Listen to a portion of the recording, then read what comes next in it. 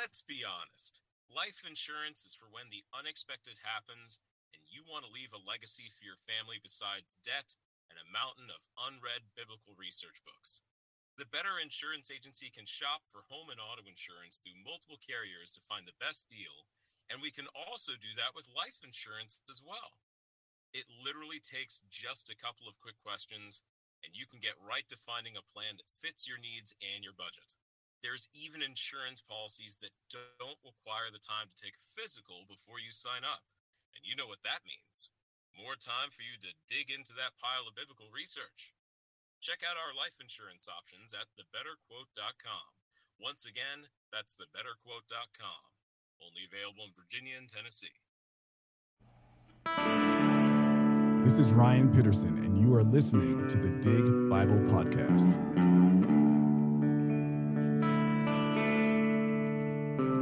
We should read our Bible as men digging for buried treasure. The Bible is the world's most popular enigma.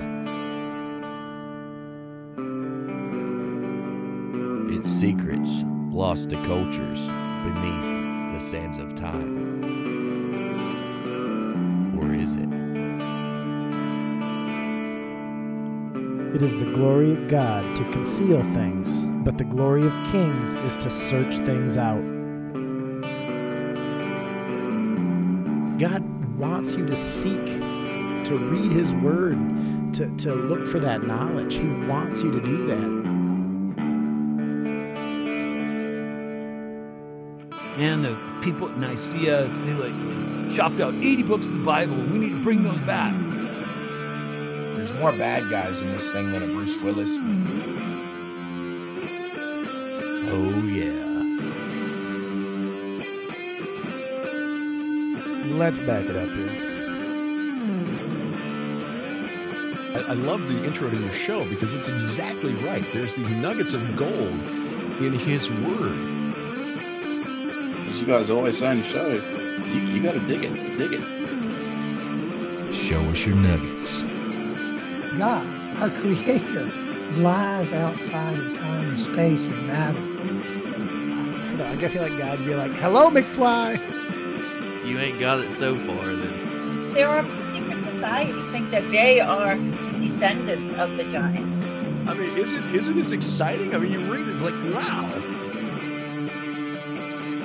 The Nephrology Round Table.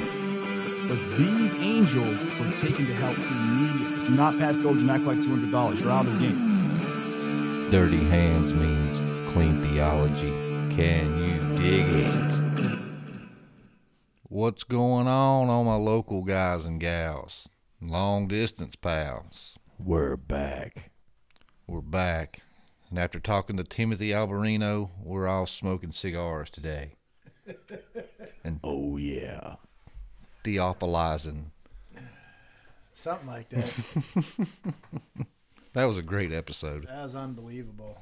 He was a fun person to talk to and really dropped some good knowledge, and you can see how he thinks. I mean, he can break things down in a way that a lot of people, it's right there in front of you, but he just breaks it down in a different way, and it was a really fun and educational episode. I loved it.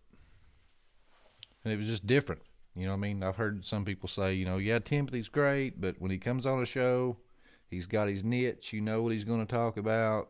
With us, no. It was totally different. Just blew my mind where he went with it. That the Holy Spirit was all over that. No doubt about it. And at one point, he even pulled himself back. He's like, guys, I'm sorry. I don't know where that come from. It was pretty awesome. Well, Ben, been working real hard this week. Yes. Had to work over today. Had to work over. Probably will be Thursday also.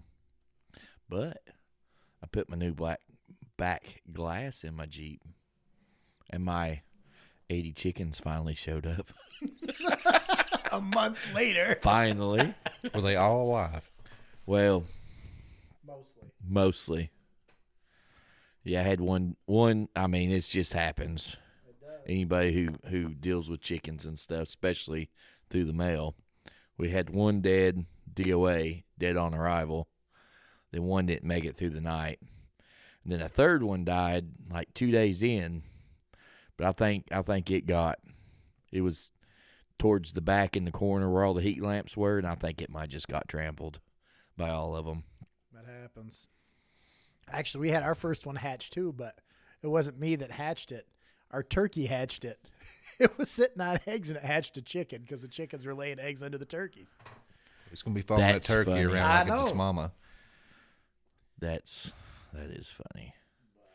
We've got, I think, 10 days on the Delawares that we're hatching down in the basement. Ours about the same. And then, which we have them 5 that made it through the first hatch, our first hatch ever. So it's a process. It's a learning curve. Yeah. Well, like I was telling you, I think that machine got unplugged somehow. Them jumping around in there. But even then, sometimes it's all right. There's a lot of factors that go into that. But I'm about to move them 5 outside, get everything cleaned up for the newbies. And where the weather's warming up, I actually got the Mopar out, washed it, and polished it real good. I saw you. It's shining. I saw you driving it away from the Wally World the other day. Did it blind you? It did. It was sparkly. It was shiny. I washed it and then I polished it in Walmart parking lot after I got done shopping. In the parking lot? Yeah, because I'm one of those, man, that I have like all these different ceramic sprays and towels, and I don't want to tie up the wash house for an hour, so I'll spray it off, take it down the road and dry it off, and then I got all them water spots, and I just polish them all off. Gotcha. So I'm being considerate of other people. Gotcha. He spends the money on the spot-free rinse, you know. Well, see, I have to because I got that ceramic coating. Right. I can't use I know. It brushes just and beads stuff up. on it. Yeah. I spend mine on chickens. What do you think? Think I should do the Jeep with it? It would help. Go beat it through the woods? I think you need to spend more on your Jeep. It protects the paint. So like when you do get scratches and stuff, it scratches the coating instead of the paint. I don't think the wife would go for that. No, maybe the silver one, but not Stonewall. I've done the $6. Yeah, Steve calls it the $6 million Jeep. We're only halfway there. Which, for those that's been following us at the time of this recording, you know, we're in the middle of transitioning to video. We got the YouTube channel up, got some GoPros. If you'd like to, you know, support the show and help us do that, we do got a GoFundMe going. Katie McNeil, a good friend of the show, she donated, and we actually got 2 more GoPros with that money. So thank you, Katie. They will be here Thursday. So we'll have all of our mugs on some video coming up here real soon. We're excited about that. Well, they might not be, but we are. Yeah, we want to see ourselves. As long as you don't break yours. Well, I mean, it is what it is. The only thing is, you're probably the only one that could fix it. Well. But this week's episode, we're going to dive into the parables of Jesus. We're going to go through certain ones we've picked out, just have some discussion on them and what our interpretations are and what a parable is. So it should be really, really interesting. Agreed. Well, whose turn is it to pray? I can't keep up. Yes, it's mine. Go ahead. Dear Lord, thank you for the day. Thank you for this time of fellowship. Lord, please have this message reach people it needs to read.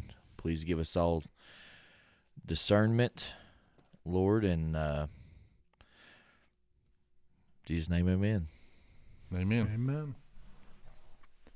But I was telling Stephen, like pre-roll, I was just listening to the podcast and stuff at work, and you know, I just got like a shuffle going on, and I went back to the very first episode to the Naked Bible podcast and listened from the very beginning and went through.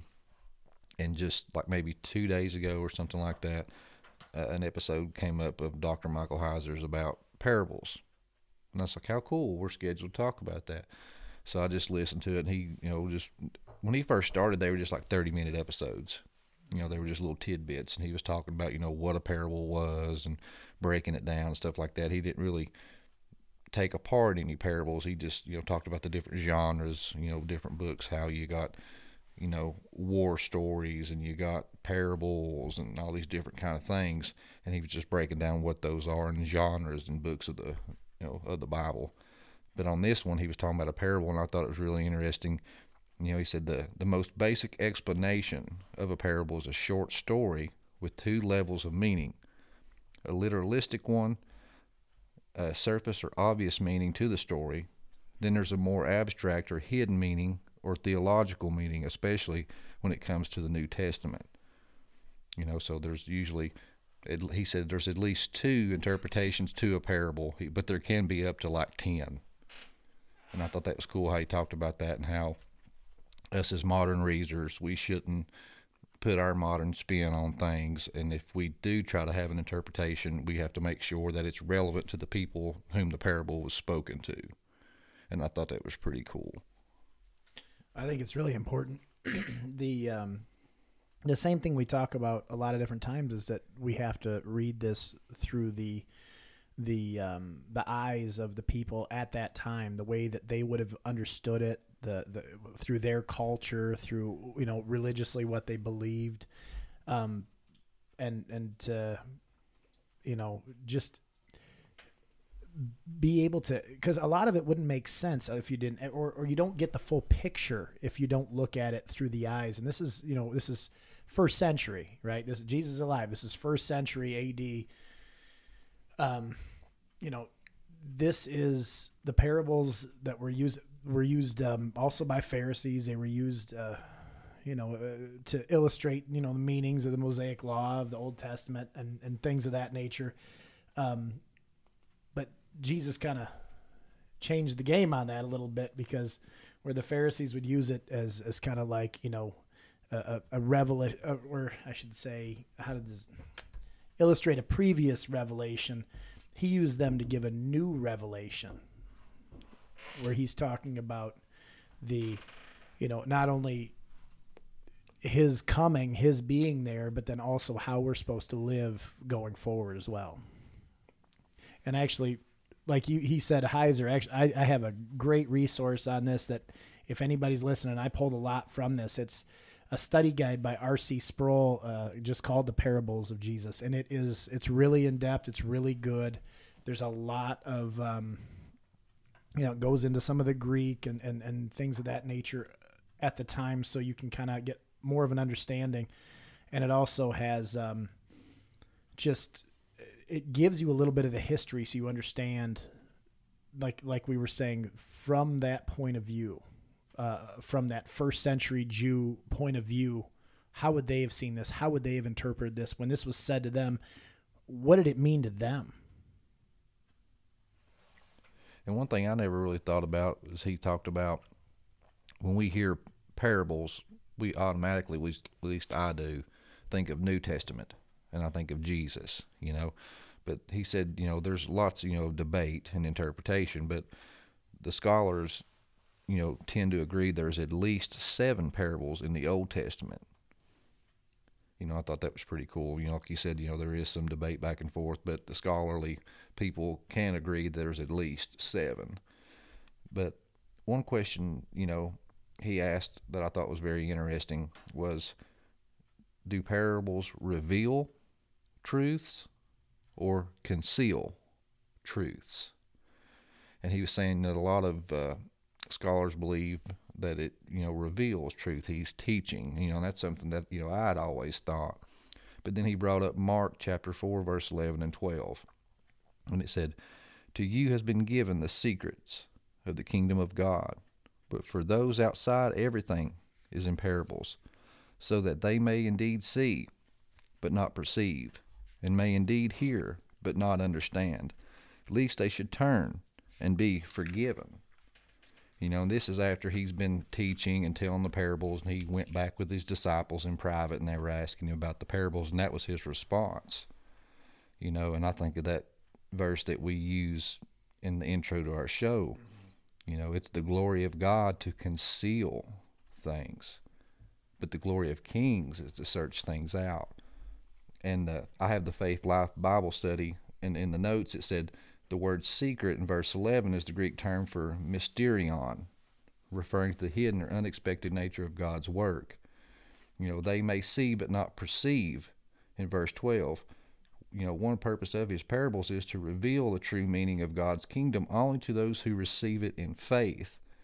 It goes on to tell the parable of the sower and the different responses to the same message. Once again, it's a situation of the heart. And if you are prepared to receive the truth or the knowledge of the message. Yeah.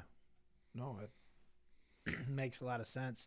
I actually think, kind of sticking with that same thing, the Greek, when it comes to the word that we use the English word parable, but the Greek, it comes from parabole or something to that effect.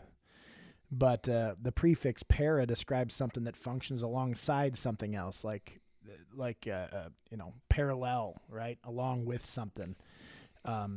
The word bole on the end refers to something that's thrown or hurled. So a parable, the word parable then means is thrown alongside other teachings in order to illustrate a concept or clarify a meaning. But to the same point that you said, I think it's important that when we look at historically, when certain, we can talk about the parables, but you can look at different parts throughout the Bible when God does some miraculous thing or some wonder, like as in Egypt, we said that, Pharaoh's heart's hardened. He doesn't listen. And then, but the other, eventually you see what happens and the Israelites are freed and, everything with the Red Sea happens, everything. But with parables, some people have the ability, or God gives them the ears to hear, right? Or we are in the right place with God that we can understand something. And there's other people that don't have that ability, that they might hear the exact same thing, and to them it means nothing. Or to them it's in like the case of the Pharisees we were talking about earlier, they take it, as an attack, which in some cases it was. But I think it's important. It says, and this is in part from that R.C. Sproul, it says, to those who have ears to hear, parables bring a deeper understanding of the things of God. To those who do not have ears to hear, parables are instruments of concealing and obscuring the mystery of the kingdom of God. And I think that was another good way of putting it that kind of, once again, parallels, Heiser's view on that as well, which I think is really interesting. Which one thing I thought was cool when I was looking through my notes was when he was giving them that, powwow after the teachings, when they were asking him what the parables mean, and he said that quote, in Mark chapter 4. The Faith Life Study Bible note says that Jesus there is paraphrasing Isaiah chapter 6, verse 9 through 10, where God asked the prophet to allow the people to continue on the path of disobedience that they had previously selected. And I thought of that when you was mentioning the hardening of Pharaoh's heart. Mm-hmm. So it's along the same things. They weren't prepared to hear the message or hear the truth. So God hardened their ears, basically. That way they would have to go through whatever trials, tribulations, or hardships that they had chosen. Mm-hmm. And that even applies for today. You go down a certain road, and you got people, say you have some friends that's, hey man, you need to come to church. And then you come to church and you just get blasted. The Holy Spirit's talking to you. Pretty much, you could either take it two ways, right? You could be like, man, he's right. I need to change. Or you're going to get pissed off. Get butt hurt and go home and never come back. That's right. And it's to the same effect, you know. Well, I guess let's start dissecting some and talking about some. Steve, you want to start out? What parable do you want to take a deep dive in? Well, we'll start with probably my favorite, and one that all you guys, if you've heard this at all or ever went to Sunday school, I guarantee you heard this one. And I don't think that we get a proper view, and that maybe that's just me, maybe that's just the way we're taught as a when we're younger, when we're children. But the parable of the Good Samaritan, I think, is a lot more complex and really people have unless you really dive into it, and once again you look at it from the point of view of the people of which it was written to at that time. Put yourself in the shoes of a first century Jewish individual, or Samaritan individual at that time too. And I think a big part of it would be you got to think about I guess I'll get into that part in a minute. I'm going to read the parable first, and this is Luke 10:25-37. And behold, a lawyer stood up to him, putting him to the test, saying, Teacher, what shall I do to inherit eternal life? He said to him, What is written in the law? How do you read it? And he answered, You shall love the Lord your God with all your heart and with all your soul and with all your strength and with all your mind, and your neighbor as yourself. And he said to him, You have answered correctly. Do this and you will live. But he, desiring to justify himself, said to Jesus, And who is my neighbor? Jesus replied, A man was going down from Jerusalem to Jericho, and he fell among robbers, who stripped him and beat him and departed, leaving him half dead. Now by chance a priest was going down that road, and when he saw him, he passed on the other side. So likewise a Levite, when he came to the place and saw him, passed on the other side. But a Samaritan, as he journeyed, came to where he was, and when he saw him, he had compassion. He went to him and bound up his wounds, pouring on oil and wine. Then he set him on his own animal and brought him to an inn and took care of him. The next day he took out 2 denarii and gave him to the innkeeper, saying, Take care of him, and whatever more you spend, I will repay you when I come back. Which of these 3 do you think proved to be a neighbor to the man who fell among the robbers? He said, The one who showed him mercy. And Jesus said to him, You go and do likewise. To me, it's the way, and I mean, obviously Jesus is God, but the way that he was always able to confront the people that tested him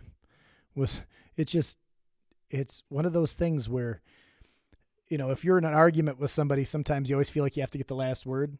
Jesus always got the last word with still living, a Christian lifestyle. He got it and was able to get his point across. But I think there's a few things that are really important. And first, to start with, we have to look at who asked him the question. It was a lawyer, right? And then what does Jesus do? Well, what's the lawyer going to know? He's going to know the law. So Jesus says, what's written in the law? So first of all, the lawyer is not really seeking, that wisdom, right? He's testing Jesus. He's being very facetious.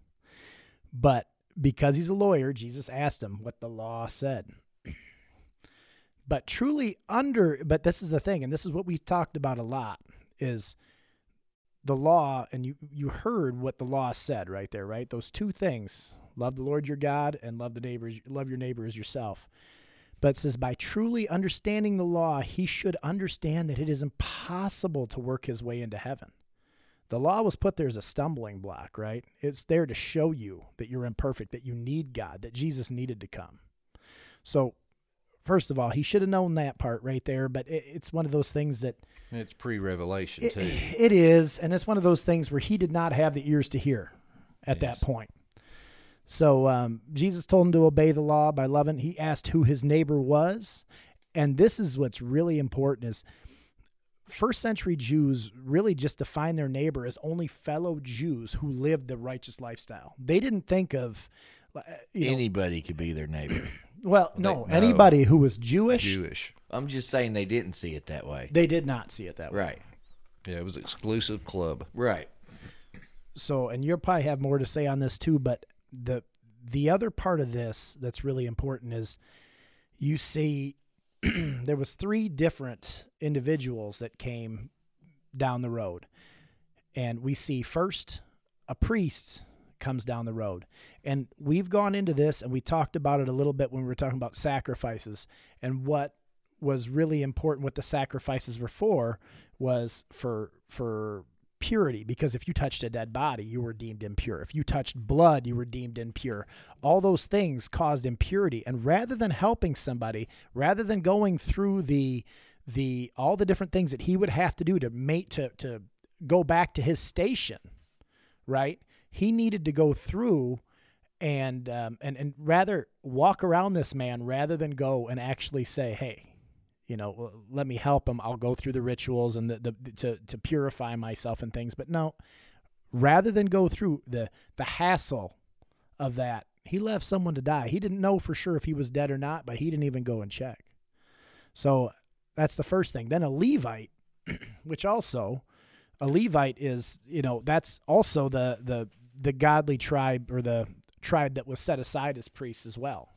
So they would have had to go through the same rituals and things. Anybody Jewish would have had to go through the same purification rituals, but they would have had, as a Levite, he would have been, set apart to do. And they seen himself as superior too because of who they were. Yeah. And his work as a Levite, your work was acts of mercy, and instead he was willing to just let that guy die. And on top of that, you got to remember, this guy that's mugged, this is a Jewish man. Right? This is a Jewish man that's robbed. So far, a Jewish priest and a Levite have walked by and left their fellow countrymen, their fellow compatriot, just to die. Lastly is a Samaritan. And I think that we have to talk a little bit about the relationship there. And I think, which is really cool, because and I said this earlier, I said, when I first was taught this, the Good Samaritan, I always just thought when it was the Good Samaritan just meant, hey, you were a good guy. That's a Samaritan must mean you're just a good person. But, Samaritan's purse. Yeah, exactly. Yeah. And that's how I always interpreted that. And I always thought, but then, if you don't look at it from that first century, and even today over there, that you would, if you were over in Israel, this would still be very, very common. This is very common knowledge.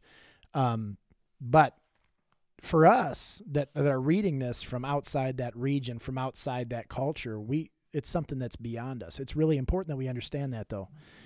But first century Jews and Samaritans would not have considered themselves neighbors for that exact reason. They had a lot of disdain for each other. There was a lot of bad blood for generations. When Israel was originally taken into captivity by the Assyrians, the area was settled by foreign peoples. When Babylon took most of Judea, and they took most of Judea into captivity, the remaining people that didn't go into captivity ended up intermarrying with the surrounding the pagan tribes. Some people believe that those were kind of put there as colonizers by the Babylonians. Go ahead. Kind of like the whole if we can't beat you, we'll breed you out kind of thing.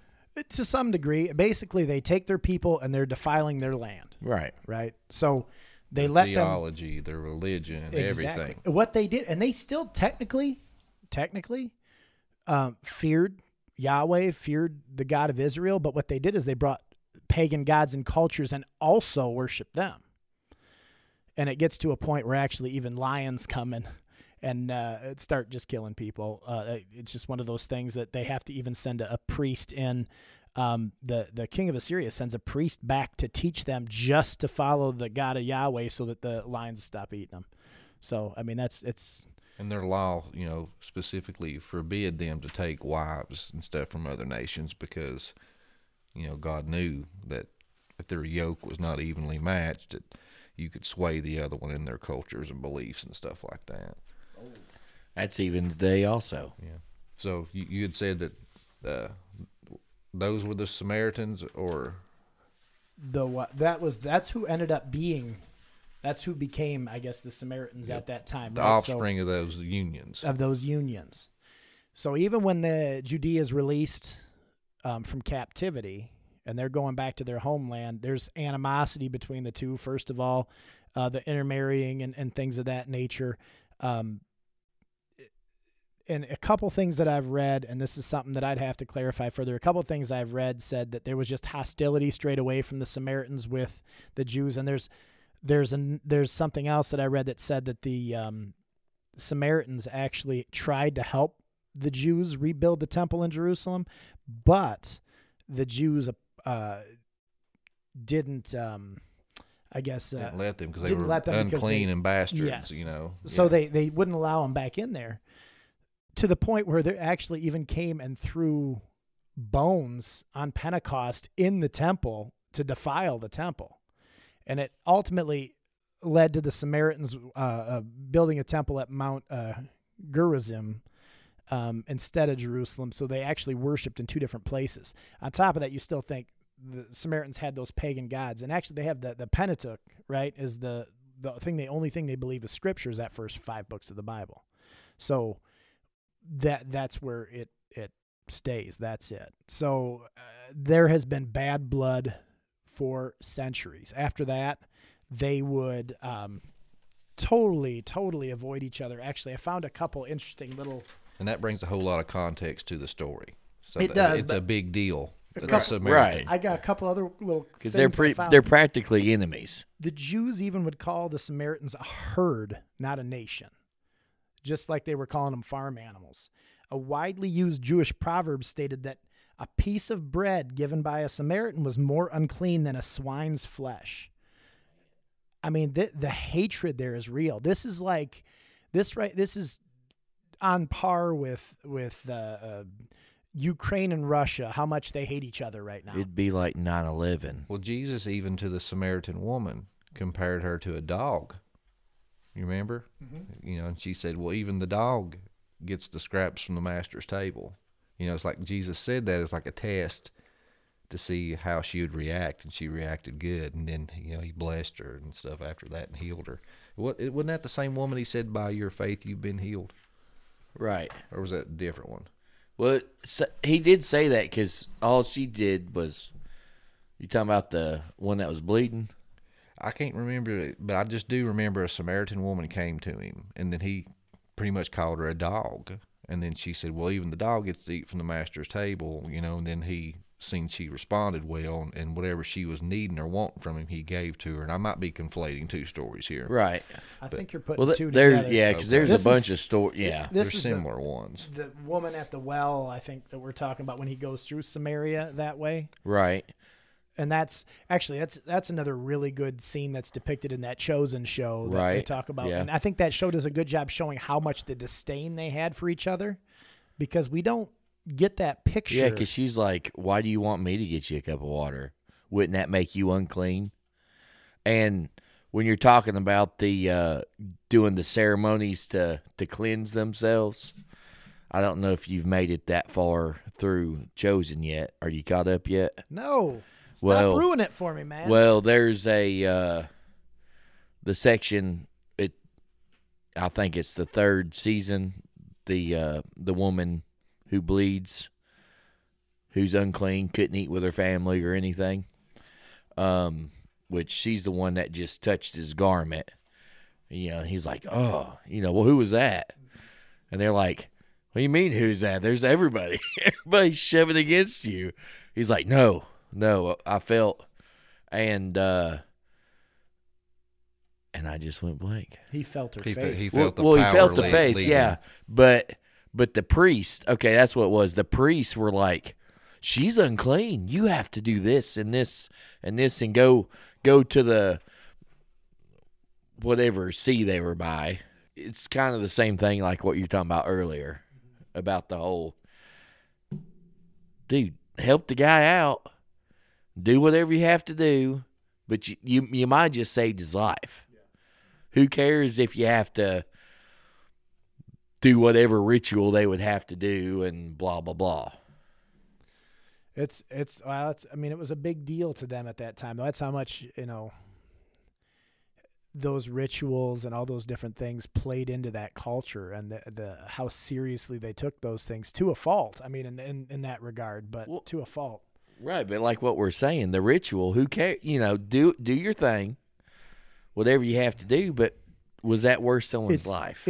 Well, and it's easy, and once again, easy for us to say. Obviously, it's not. Obviously, Jesus was condemning it, but at the same time, it is easy for us to say because we don't live in that culture at that time, how it would have been viewed. It would have been, it was, you did not want to become defiled. You weren't allowed in the sanctuary. You weren't allowed to be, the biggest part of their culture was going to the temple. And then boom, you weren't allowed to go until you went through all the purification rituals that were from, I think it was 7 days, and then certain sacrifices had to be made. And it's just not saying it's right. Right. Because it wasn't. Obviously, it wasn't. But it was how it was viewed. But kind of going a little further, I think when you were talking about that, when we were talking about Jesus, asking the woman for a drink of water, Jesus, it's something that Jews wouldn't normally do, was walk into Samaria. You wouldn't walk into the heart of Samaritan country. And Jesus did it willingly. He went in there and he did it. Not only did he do it and show himself and heal people and save people in Samaria, but he did it with his disciples to show them. I mean, it was a start to show them. Anyway. And that story, I looked it up. It was Matthew chapter 15, verse 27. And it was a woman begging for her child to be healed. And he referred to her as a dog. And she made the comment about even the dogs get fed the crumbs from the master's table. And then he healed the daughter because of her faith. I did conflate two stories there. So going a little further, I think it's important when we said Jesus went through there, and then if you look and you go into Acts, it talks about the apostles, in Acts, Acts 8:25, it says, so when they had solemnly testified and spoken the word of the Lord, they turned back towards Jerusalem and were proclaiming the good news to many villages of the Samaritans. So they're following in Jesus' footsteps. The apostles at this point. Guess what? We're all apostles. That's on us now. It's the same thing. You're seeing that kind of come through as this all kind of pans out. All right, I know I'm a little off track. We're bouncing back. Now when we get to the Good Samaritan, when he comes through, you see that, first of all, that Jewish man was traveling from Jerusalem to Jericho. It's roughly 17 miles. It was known. It was real desolate and rocky. It was known as the Bloody Way. Bloody Way. Yeah, because people were robbed and murdered there all the time from Jericho to Damascus. And it was a popular trade route. Trade route. A lot of merchants using that between the cities. But so you got the man attacked, left for dead. Priest passes, Levite passes. The Samaritan comes along. We've already established there's bad blood between the Jews and the Samaritans, but Jesus is proving a point here. What's the first thing that comes up? What's the first thing it says? He had compassion. I think that's really important because we'll see that again. We'll see that reoccurring theme show up in at least one other parable here in a little bit. But his compassion led to him helping the man. He bandaged his wounds. He put him on his own horse. He took the man to an inn, went out of the way, spending time to take care of him, and then paying for him to make sure, and then saying anything else, I'll take care of when I come back through. You see this compassion for his fellow man, right? We're going back to the original question from the lawyer, who is my neighbor? Right? This is a big point of this. We're showing even people that you detest are your neighbor. They are, even if you do not follow their ideologies, their creeds, their whatever their Democrat, background is, whatever. Democrat. Whatever. Man, you keep doing this to me. Whatever this is. So when you get to the point, even your enemy, your enemy is your neighbor. People that you totally disagree with, that you have no common ground with, they're still your neighbor. God calls us to have compassion on our fellow man, right? You got to remember, every human is created in the image of God. Every human is created in the image of God. Each of those are our neighbor. Each of those are our neighbor. It shows that our neighbor is everybody regardless of ethnicity or geographical location. does not matter. And it takes me to exactly what Jesus said, or what the lawyer said to Jesus' question. But Matthew 22:36-40, it says, "Teacher, which commandment is the greatest in the law?" And he said to them, "You shall love the Lord your God with all your heart, all your soul, and all your mind. The greatest of these, this is the greatest and the first commandment, and the second is like it. You shall love your neighbor as yourself. On these two commandments depend all the law and the prophets." Christians are not meant to condemn those who are fallen away from God, but to help them and bring them closer to God, to be our witness. And the most damning thing about this is what he says at the end. And this is the part where you can see it for that first century Jew, but you can see it for us. Go and do likewise. And I think that's such an important part of this. After you see the hatred between the two peoples, and yet that's our calling, is to go and help. Go be that spiritual intermediary, that person that reaches out to everybody, that is everybody's regardless of ethnicity, geographical location, any other differences you have with somebody. They're still our neighbor. Go and do likewise. Yeah, and I think like the Hebrew roots movement people, that focus so much on the law, following the law to please the Lord. I mean, if this is what Jesus was talking about, the two greatest commandments. You're commanded to love the Lord and love your neighbor. Those are the ones that's important, because this is basically, like you said, a lawyer, somebody that knew the law front and back, and he had his priorities mixed up. But I didn't realize this. I'm always putting notes and stuff in here, and I didn't know which parables, you were going to do. We just kind of just studied our own thing and come together here and just let the Holy Spirit lead it. But I had interpretation notes from Spurgeon on this. And Spurgeon really broke this down. So like in verse 30, where Jesus replied, "A man," Adam. Because we talked about, parables can have multiple meanings. So Spurgeon is saying that the man is symbolized by Adam. Humanity, mankind. Was going down. Jericho was to the east. It was down in elevation. Jericho is 3,300 feet lower than Jerusalem. That's an amazing drop for only a 15-mile difference. So it was literally, going down, to Jerusalem. This is the starting point, paradise. Adam was in paradise, and he went down to Jericho. This is the world. And fell among robbers, hostile influences and enemies. Who was stripped. They stripped him and beat him. The wounds are symbolic for sin. And it says, now by chance a priest, the law, this is, symbolically the law, was going down, and says, so likewise a Levite. This is the prophets. And it says, but a Samaritan. This is Christ. Then it goes on down to verse 34. Then he set him on his own animal. The body of Christ. And then he brought him to an inn, the church. Gave him a denarii and gave them to the innkeeper, the guardian angels.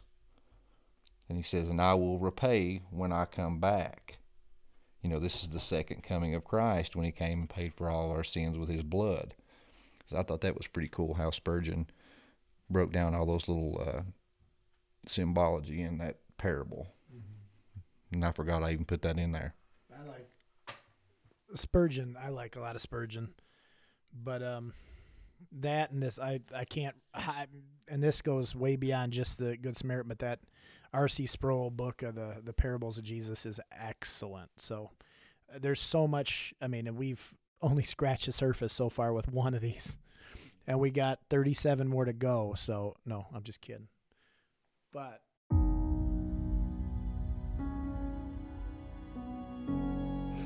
my name's Nick. I'm the owner of Kevlar Joe's, and I'm the roaster. I'm an Air Force Security Forces veteran, a dad to 3 wild boys, and a husband to my wife, Crystal, and a coffee enthusiast. From a family in a small town in Missouri, we started with the simple idea of crafting a perfectly bold cup of coffee. Inspired by wellness and countless pots of stale coffee while deployed, we wanted to craft a bold, clean, and smooth coffee. So we did. And we realized we wanted to share this coffee with our friends. Lord knows we could all use a good cup of coffee right about now. From the farm to your coffee cup, there's nothing like a good, well-crafted, and bold cup of coffee. No matter what time of the day, it's there to pick you up, motivate you, and relax you. We hope you enjoy our coffee. Be bold, be humble, be Kevlar. And you can find Kevlar Joe's Coffee Company anytime you want at www.kevlarjoe.com. And for listeners of the Dig Bible Podcast, use the code, all caps, DIG20, whenever you're checking out to get a 20% off discount. Enjoy. Yeah, so these are deep. You know what I mean? You can go many different ways with it, many different interpretations, and like we said, these things can have multiple meanings, and even Mike Kaiser said some of them can go up to 10 different meanings, as long as we keep it in context of the original audience. We can't go wrong. And if you have ears to hear, right, God will use it, and he'll speak to you through these things. That was the whole intention of this, is that if you had ears to hear, there was a message for you in that. And it might be that, when we listen to these things, and we've talked about this before, we can read, the Bible's the only living book there is. And that you can read the Bible over and over again, and it just something keeps popping out at you, something different all the time. And it goes the same for these parables. What it says to you might be a little different than me, and that might just be the meaning that God needs you to hear. And I think that's really important to always think about that. Don't always take somebody else's word for it. Read it. See what God's telling you. We're not fighting against flesh and blood. So you have to look out for your own. Help your fellow man. You are your brother's keeper. Which the one I wanted to break down was the parable of the prodigal son. And I've jokingly said to people all the time that this is my story. I was the wayward son that came back smelling like hog crap and was accepted back. But, so I guess I'll just go into that for those that are not familiar. But this is in Luke chapter 15, starts in verse 11. And he said, there was a man who had 2 sons, and the younger of them said to his father, Father, give me the share of property that is coming to me. And he divided his property between them. Not many days later, the younger son gathered all he had and took a journey into a far country. And there he squandered his property in reckless living. And when he had spent everything, a severe famine arose in that country, and he began to be in need. So he went and hired himself out to one of the citizens of that country, who sent him into the fields to feed pigs. And he was longing to be fed with the pods that the pigs ate, and no one gave him anything. But when he came to himself, he said, How many of my father's hired servants have more than enough bread, but I perish here with hunger? I will arise and go to my father, and I will say to him, Father, I have sinned against heaven and before you. I am no longer worthy to be called your son. Treat me as your hired servants. And he rose and came to his father. But while he was still a long ways off, the father saw him and felt compassion, and ran and embraced him and kissed him. And the son said to him, Father, I have sinned against heaven and before you. I am no longer worthy to be called your son.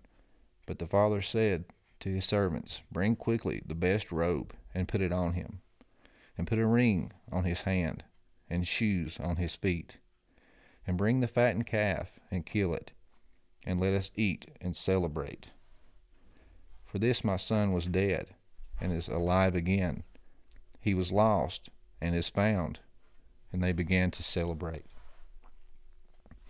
Now his older son was in the field, and as he came and drew near to the house, he heard the music and dancing. And he called one of the servants and asked what these things meant. And he said to him, Your brother has come, and your father has killed a fattened calf, because he has received him back safe and sound. But he was angry and refused to go in. His father came out and entreated him. But he answered his father, Look, these many years I have served you. I have never disobeyed your command. Yet you never gave me a young goat, that I might celebrate with my friends. But when this son of yours came, who has devoured your property with prostitutes, and killed the fattened calf for him, and he said to him, Son, you are always with me, and all that is mine is yours. It was fitting to celebrate and to be glad, for this your brother was dead and is alive. He is lost and now found. You know, there's multiple meanings with the parable. There's a lot in the parable. Yes. You know, and the first one that's obvious that stands out to you is forgiveness of sins.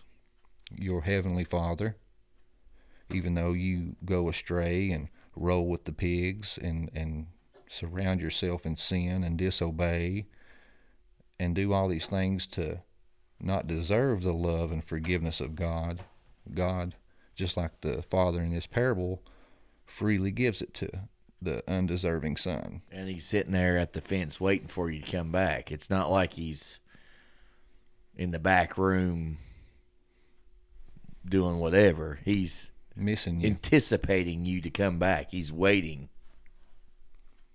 But with the deeper meaning with this, and I'd say there's, a lot of people that's in this circle, probably already aware of this, but I'm sure there's some that's not. And when I discovered it, made these connections, it really kind of blew my mind, that, and I'll just break this down. Like verse 12, it says, Father, give me the share of property that is coming to me. Him being the younger son in this situation, he only got 1/3. So that's, 33.3%. And this is per, Deuteronomy 21, verse 17. That would make the elder son's percentage 66.6. So there's some symbology right there with that. It says, and he divided his property between them. Here I believe he's referring to Deuteronomy 32, verse 8, where he says the peoples, aka the nations, were divided amongst the sons of God as what? Their inheritance, right? So when you go down, he took a journey into a far country. Adam was kicked out of Eden. So he's referring to humanity. He squandered his property with reckless living. And he mentions, prostitutes. He squandered it on prostitutes. We traded our dominion to our brother just as Esau did. Paul said that we traded the truth for a lie and worshiped the created things instead of the Creator in Romans chapter 1 and verse 25. Verse 15 it says, so he went and hired himself out to one of the citizens of that country, who sent him into the fields to feed the pigs. They went into exile many times to Assyria and Babylon. These Gentile people were often compared to filthy pigs. You go down to verse 19, I'm no longer worthy to be called your son. Treat me as your hired servant. No longer worthy to be called a son of God. So he just wants to be a servant because he's lost. He's not worthy for his forgiveness. He's not worthy to be called a son of God anymore. Right. A B'nai Ha Elohim. Verse 22, but the father said to his servants, bring quickly the best robe, put it on him. Bring a ring, put it on his hand, shoes for his feet. Bring the fattened calf and kill it, and we'll eat and celebrate. He's dressed in clean robes. That's symbolizing forgiveness. It says put a ring on his hand. That's a signet, a mark placed upon him. It's like a king's ring. Yes, he's exalted back to his former status. And a huge feast and celebration is ordered. Just like we see, the theme in Revelation, the celebration banquet. And then you get down here to verse 29. It says, "Look, these many years I have served you, and I have never disobeyed your command. Yet you never gave me a young goat that I might celebrate with my friends." So the brothers clearly upset the elder brother. With this, symbology, the elder brother is the angelic race. The ones who witnessed the sight of creation, recorded in the book of Job. They became jealous because they seen the love that the Father had for us. And we kept messing up, and he kept forgiving us. And clearly the angels that sinned in Genesis 6 had no forgiveness. That's what I was about to say. And if you look at the following ones, there wasn't none there to give. And what I thought was interesting too is verse 30. It says, when he's talking to his father, you not give me a fattened calf. And he says, "But when this son of yours came," the elder brother disowns him, not calling him his brother. The father's already accepted him back into the family. This is essentially the elder brother leaving the family. He's no longer saying, "This is my brother." He said, "Your son." And then when it talks about, he wasted his inheritance on prostitutes. Prostitutes, whores, adulterers. These are all things that the prophets called Israel for going after other gods. So to me, once I started making all those connections, it's, the elder brother is the angelic race. The dividing of the land. Deuteronomy 32, amongst the sons of God, because it was their inheritance. And this situation, Deuteronomy law says the youngest only gets 1/3, 33.3%, while the elder brother gets 66.6%. It's pretty crazy, all that stuff packed into that parable there. 100%. I think I love that interpretation, and that's something that I've never thought about until more recently with some of the people we've talked to. And, I've always thought of it in a much more simplistic way, but I do believe that this is one of those multi-layered parables that was speaking to multiple ends. Because I think you can also look at this as the older brother potentially being the Pharisees, the teachers of the law, right? Yeah. So we see... Not only are they, saying, "Hey, we've always followed the law. We've always done exactly what you said. We've always done all these things." I'm not associating myself with those sinners. It goes right back to the Good Samaritan thing. I'm going to walk on the other side of the road, not deal with this guy over here. Maybe he deserved that. Mm-hmm. Maybe he got what was coming to him. But because they always felt like they followed the law, they felt they were above everybody. That Jesus, when he's forgiving these people and cleansing these people, they didn't deserve it. What are you doing for me, Jesus? And that's what kind of separates them there too. So I think that's one of those multi-layered, because I think you can kind of have those Pharisees fall in that same way, because it also says teachers of the law, or teachers of, I should say, anybody who's witnessing, and is someone who should be scripturally based and is preaching to people, is going to be held to a higher standard when we get upstairs. They'll be judged that much harder, because they could have led people away, and the Pharisees did. Not all. I mean, it's one of those things. They stuck to their law. They saw the writing on the wall that whoa, this Jesus is amazing, but I'm pretty comfortable with my life. I like being kind of the cream of the crop and having everything I want, and not associating with the younger brother, in that case being the common everyday sinner. And that could also throw into not just the Pharisees and all that themselves, but the Jewish people versus the rest of the Gentiles. Mm-hmm. There's so many applications. Oh, 100%. With that. Yeah. I'd say that would reach to the 10. Oh, yeah, definitely. Yeah. You got a parable you want to look at, Ben? Lord, how often will my brother sin against me, and I forgive him? As many as 7? Jesus said to him, I do not say to you 7 times, but 77 times. Therefore, the kingdom of heaven may be compared to a king who wishes to settle accounts with his servants. When he began to settle, one was brought to him who owed him 10,000 talents. And since he could not pay, the master ordered him to be sold, with his wife and children, and all that he had, and payment to be made. So the servant fell to his knees, imploring him, Have patience with me, and I will pay you everything. And out of pity for him, the master of the servant released him and forgave him of the debt. But when the same servant went out, he found one of his fellow servants who owed him 100 denarii, and seized him and began to choke him, saying, Pay me what you owe. So his fellow servant fell down and pleaded with him, Have patience with me, and I will pay you. He refused and went and put him in prison until he should pay the debt. When his fellow servants saw what had taken place, they were greatly distressed, and they went out and reported to their master all that had taken place. Then his master summoned him and said to him, You wicked servant, I forgave you of all your debt because you pleaded with me.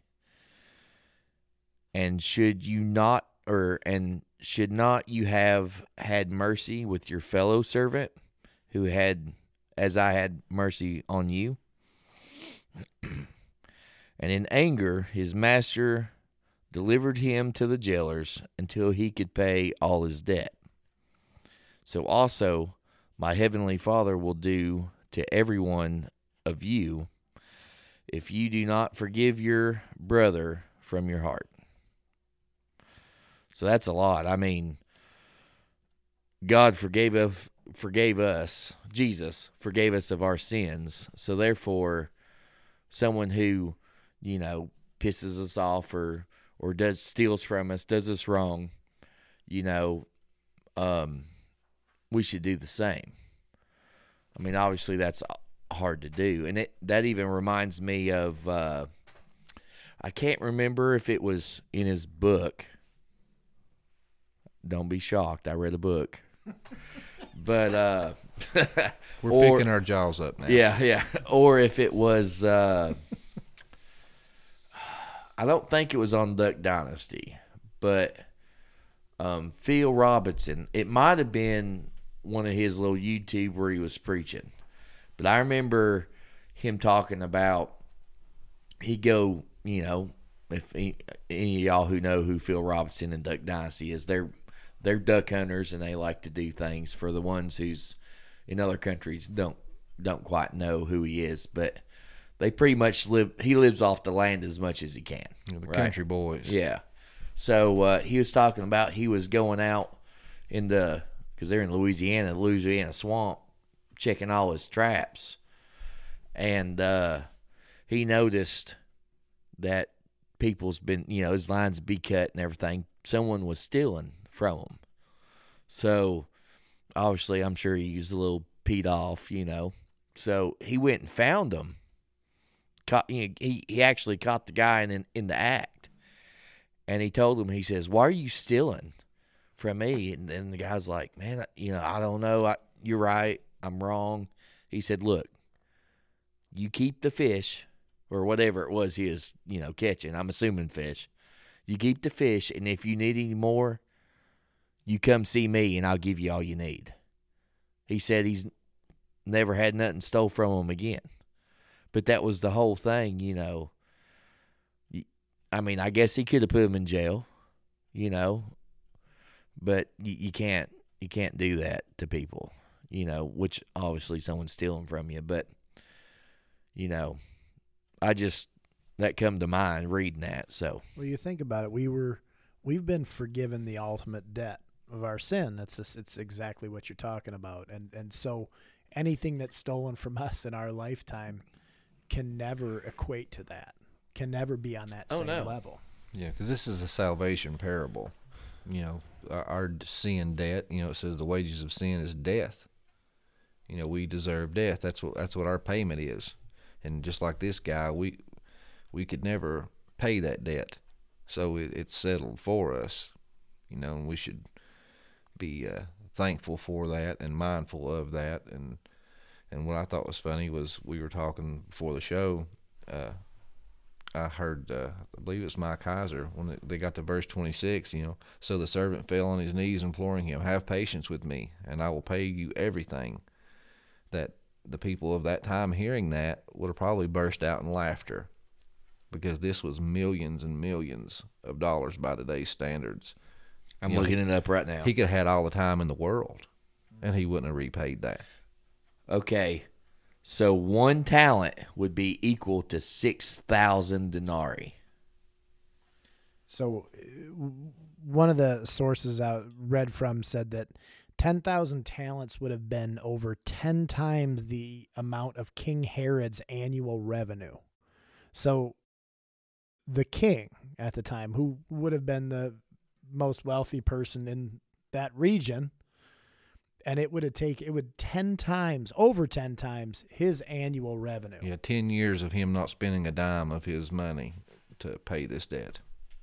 It's unbelievable. And I think it's speaking to the Pharisees too, because the Pharisees, by, you know, they earn their salvation by their works. By being obedient to the law, they're paying for their salvation. And this is what they're alluding with this story is, you know, no, you can't follow the law perfectly, so therefore you're going to fail anyway.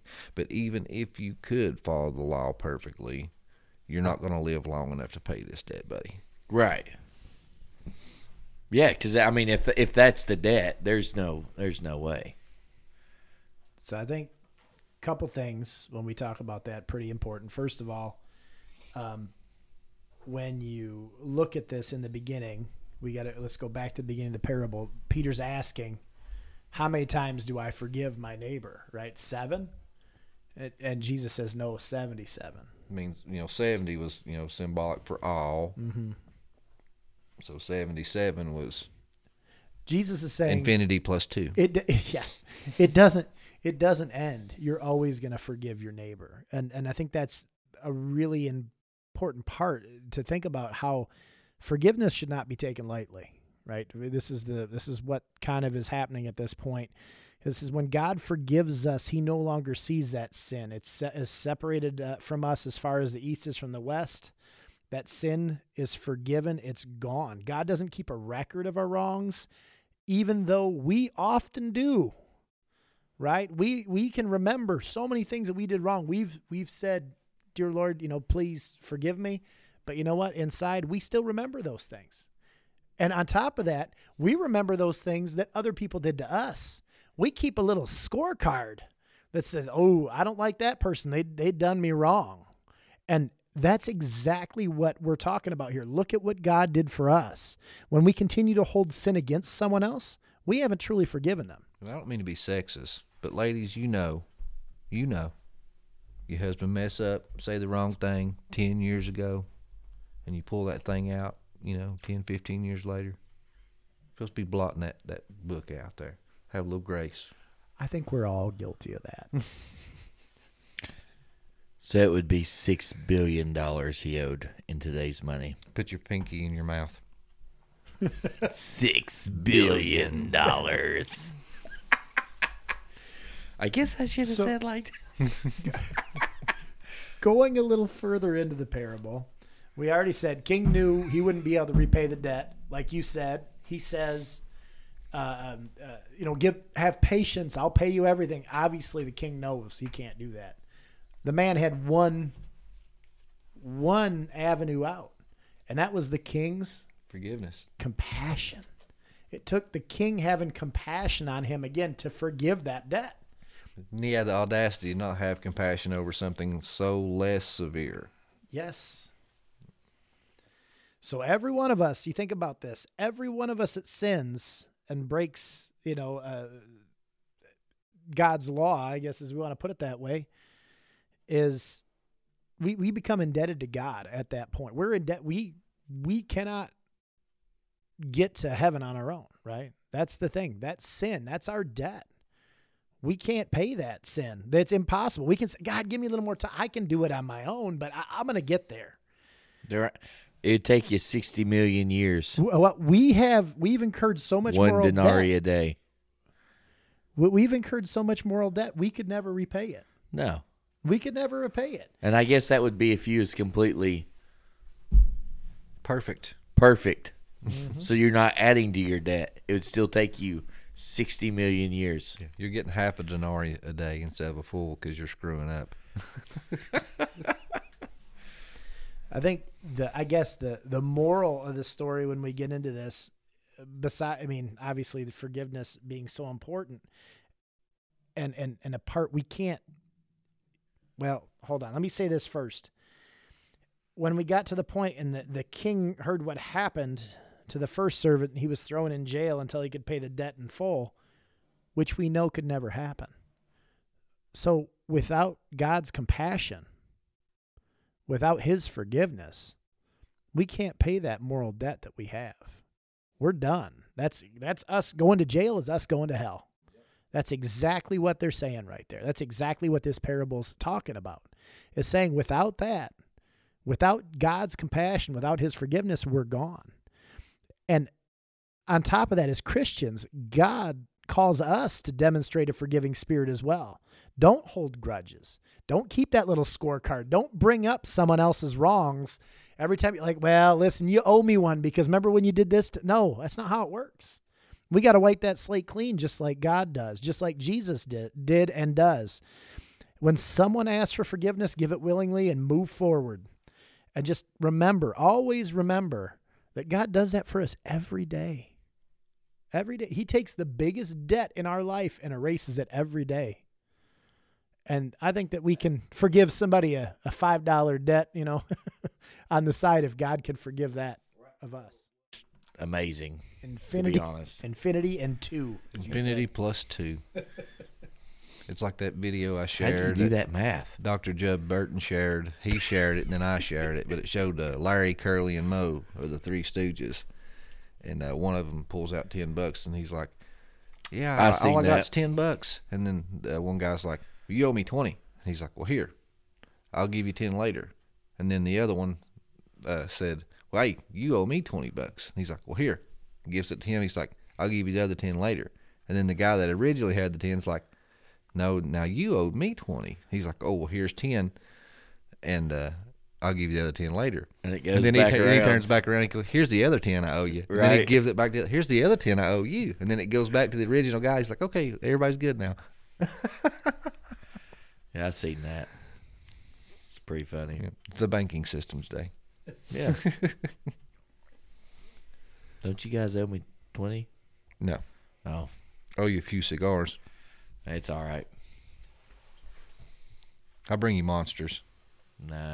Okay. And then Steven brings me Reese cups. So it's all right. We have our own banking system. Yeah. I'm not allowed to eat them right now, so.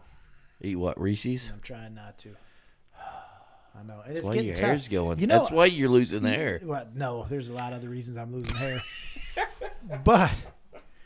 But this is the worst time of year to not eat a Reese's. Because there's nothing better than the Reese's eggs at Easter. It's the perfect mix of chocolate. There's no wrong way or time. Well, yeah, there is. Yeah, there is. Are they a sponsor? Okay. This show is brought to you in part by Reese's peanut butter cups. We're gonna sidebar No, it's this. not. We're gonna sidebar this. All right. So you're right. You're right, Steve. So, like in Halloween, you got the pumpkins. Easter, you got the eggs. Christmas, you got the Christmas trees. Yep. That is the perfect Reese cup. Mm-hmm. But then they go messing it up with pretzels and daggone. Well, the Reese Piecey one's not too bad. I actually like the pretzel one. Do you? Yeah, I do. But anyhow, I like the sidebar. sweet and salty. Sidebar. Is good. You think we ought to? I think we need to get them all in a need, row. We need to call Reese's and see if they'll sponsor it now. We need we'll to get tell them them all in this a one will row be on them. and try them all. This one will be free, and then we need a 3D the Dig logo Reese's. there you go. There you go. Yeah. So everybody dissected that one. Are we ready to move on? I think we can move on. All right, last one. And I wanted to. This kind of goes hand in hand with the prodigal son. Is the parable of the tenants, and it's in Mark chapter 12, starting in verse 1. It says, "And he began to speak to them in parables. A man planted a vineyard, and put a fence around it, and dug a pit for the winepress, and built a tower, and leased it to tenants, and went into another country. When the season came, he sent a servant to the tenants to get from them some fruit from the vineyard. And they took him and beat him and sent him away empty-handed. Again he sent to them another servant, and they struck him on the head and treated him shamefully. And he sent another, and him they killed. So with many others, some they beat, some they killed, and he had still one other, a beloved son. Finally he sent him to them, saying, They will respect my son. But those tenants said to one another, This is the heir. Come, let us kill him, and the inheritance will be ours. And they took him and killed him, and threw him out of the vineyard. What will the owner of the vineyard do? He will come and destroy the tenants, and give the vineyard to others. Have you not read this scripture? The stone that the builders rejected has become the cornerstone. This was the Lord's doing, and it was marvelous in your eyes." So, with this, parable, you obviously think of humanity. We were given this vineyard, which is earth, and we were to be stewards of it, and we're supposed to give our first fruits and first offerings, to God. And, we screwed it up. Mm-hmm. And even with the Levitical priesthood, we're to give a tenth, to the priesthood. And so those are the obvious connections that we have. And of course, when you think of, the only son, you think of Jesus, Mm-hmm. and when he came to, get what was rightfully the Father's, and the Jewish Pharisees and Sadducees, they killed him. But like we talked about, these parables have, multiple layers and, multifaceted approaches to them. And one, since doing these studies that we've been doing, I connect it once again, just like the parable of the prodigal son, to Genesis 6, fallen angels, and Deuteronomy 32. The man planted a vineyard and put a fence around it. That's earth. It says then he went away to another country. And the servant that he sent, is the prophets. He sent the prophets to, correct the tenants and give guidance and collect, the harvest. The beloved son was, of course, Jesus Christ. And the tenants said to one another, this is the heir, let us kill him. Then the inheritance will be ours. And that refers back to Deuteronomy 32. The nations were divided amongst the sons of God as their inheritance, but the sons get inheritances. So the angel of the Lord, which was Jesus, got Israel. So they plotted to kill him.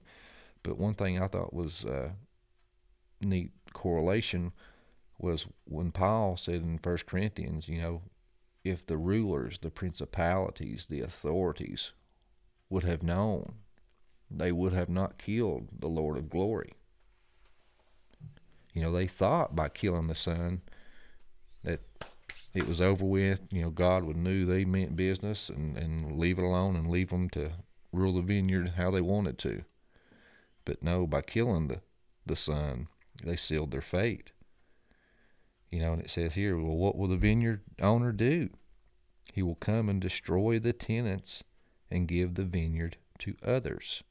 Who are those others? That is us. Paul says, do you not know that ye will judge the angels? You know, it says when God returns, he rules for 1,000 years, and that we rule beside of him. We will take their place in the divine council. The fallen ones. Yes. Yes. The ones that killed the Lord of glory. I think that goes and speaks back to a lot of what we talked about before, because like you just said, if they would have known that Jesus dying, so what would have ultimately been our salvation. We talk about concealment in the parables. You don't think that they heard Jesus say those exact same words? That he was prophesying his own death, that he was saying that he had come, that he's going to rise on the third day.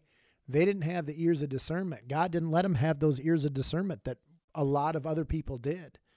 And that's exactly what we're seeing here. The reason Jesus died, if they would have known, it wouldn't have happened. And that was all part of God's plan. But that exact thing is that they needed that to have that, they did not have the ears to listen, or their I want to say heart was hardened, but they just didn't have the ability to take that parable and actually break it down and hear what he was saying. And I think that's just another important way of seeing that, and that, ultimately it led to Jesus dying and our salvation. I think that's as awesome evidence as you can to show that there's discernment and concealment in parables together. So, yeah. And just to briefly mention the barren fig tree parable, in Luke chapter 13. Once, we learned about the 3 rebellions and started talking about them, in that parable, a man plants a fig tree and it produces no fruit, and they want to cut it down. He's like, no, let me tend it one more year. And he, does all these things to it, waters it. 2nd year, produces no fruit. They're like, well, we're going to cut it down. He's like, no. Just give me one more year. I'll dig around the roots and put in fertilizer and just, give me one more year. And then after the 3rd year, it started producing fruit. It reminded me of the 3 rebellions. God planted the fig tree, was earth, humanity, and we produced no fruit. So what did he do? Kicked Adam out of the garden. Start over after the 1st rebellion, the 1st year. The 2nd rebellion, Genesis 6, the flood came, reset. He's going to keep trying to get some fruit out of it. Then the 3rd rebellion, the Tower of Babel. After Jesus came, some fruit started to come. But now he's saying, this is it. This is after the 3rd year it's over with, 3rd rebellion it's over with. Next time, he's, figuratively speaking, going to burn the tree down. Mm-hmm. That's a different way of looking at it. Coming to harvest the fruit. Yeah. Harvest this first before you burn it down. Please. Oh, yeah. There's a separating of the wheat and chaff before the fire. So separation of the fruit and twigs. Yes. Before the fire. But guys, that was it. I hope you guys enjoyed it. And like we always say in our intro, the glory of God is to conceal things. The glory of kings is to search things out. Keep digging. We thank you for listening to the Dig Bible Podcast. Questions, comments, or future episode ideas? We'd love to hear from you at the dig423@gmail.com. If you enjoy our content, don't forget to share, subscribe, and check out our Facebook group at the Dig Podcast. Remember, you can't lean on a shovel and pray for a hole. You gotta dig.